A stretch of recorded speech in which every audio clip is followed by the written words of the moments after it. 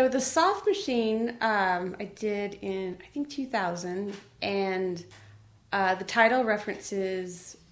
William Burroughs' book, The Soft Machine, and I was really interested in his technique, really, of using cut-up writings and rearranging,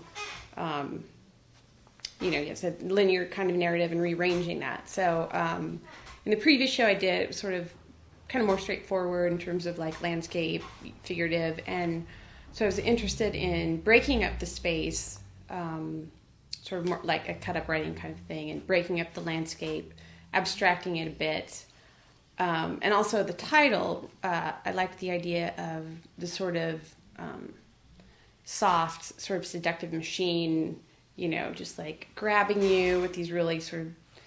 light tentacles and just like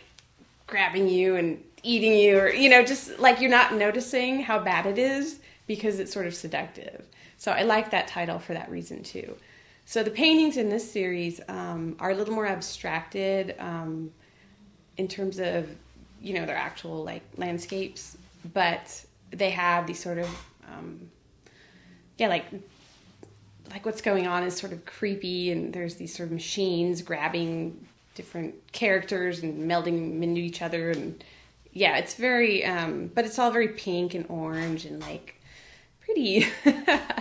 So it was the metaphor for that. It was just sort of, kind of expanding on the happiest place on earth, but kind of talking about the sort of insidious nature of capitalism and government, the machine, and how we don't really notice when these things happen to us as long as we're sort of well fed and we can buy things and there's stuff to watch on TV, and the sort of great machine that creates the distractions. That's kind of what that shows. If you want to get close to it, you have to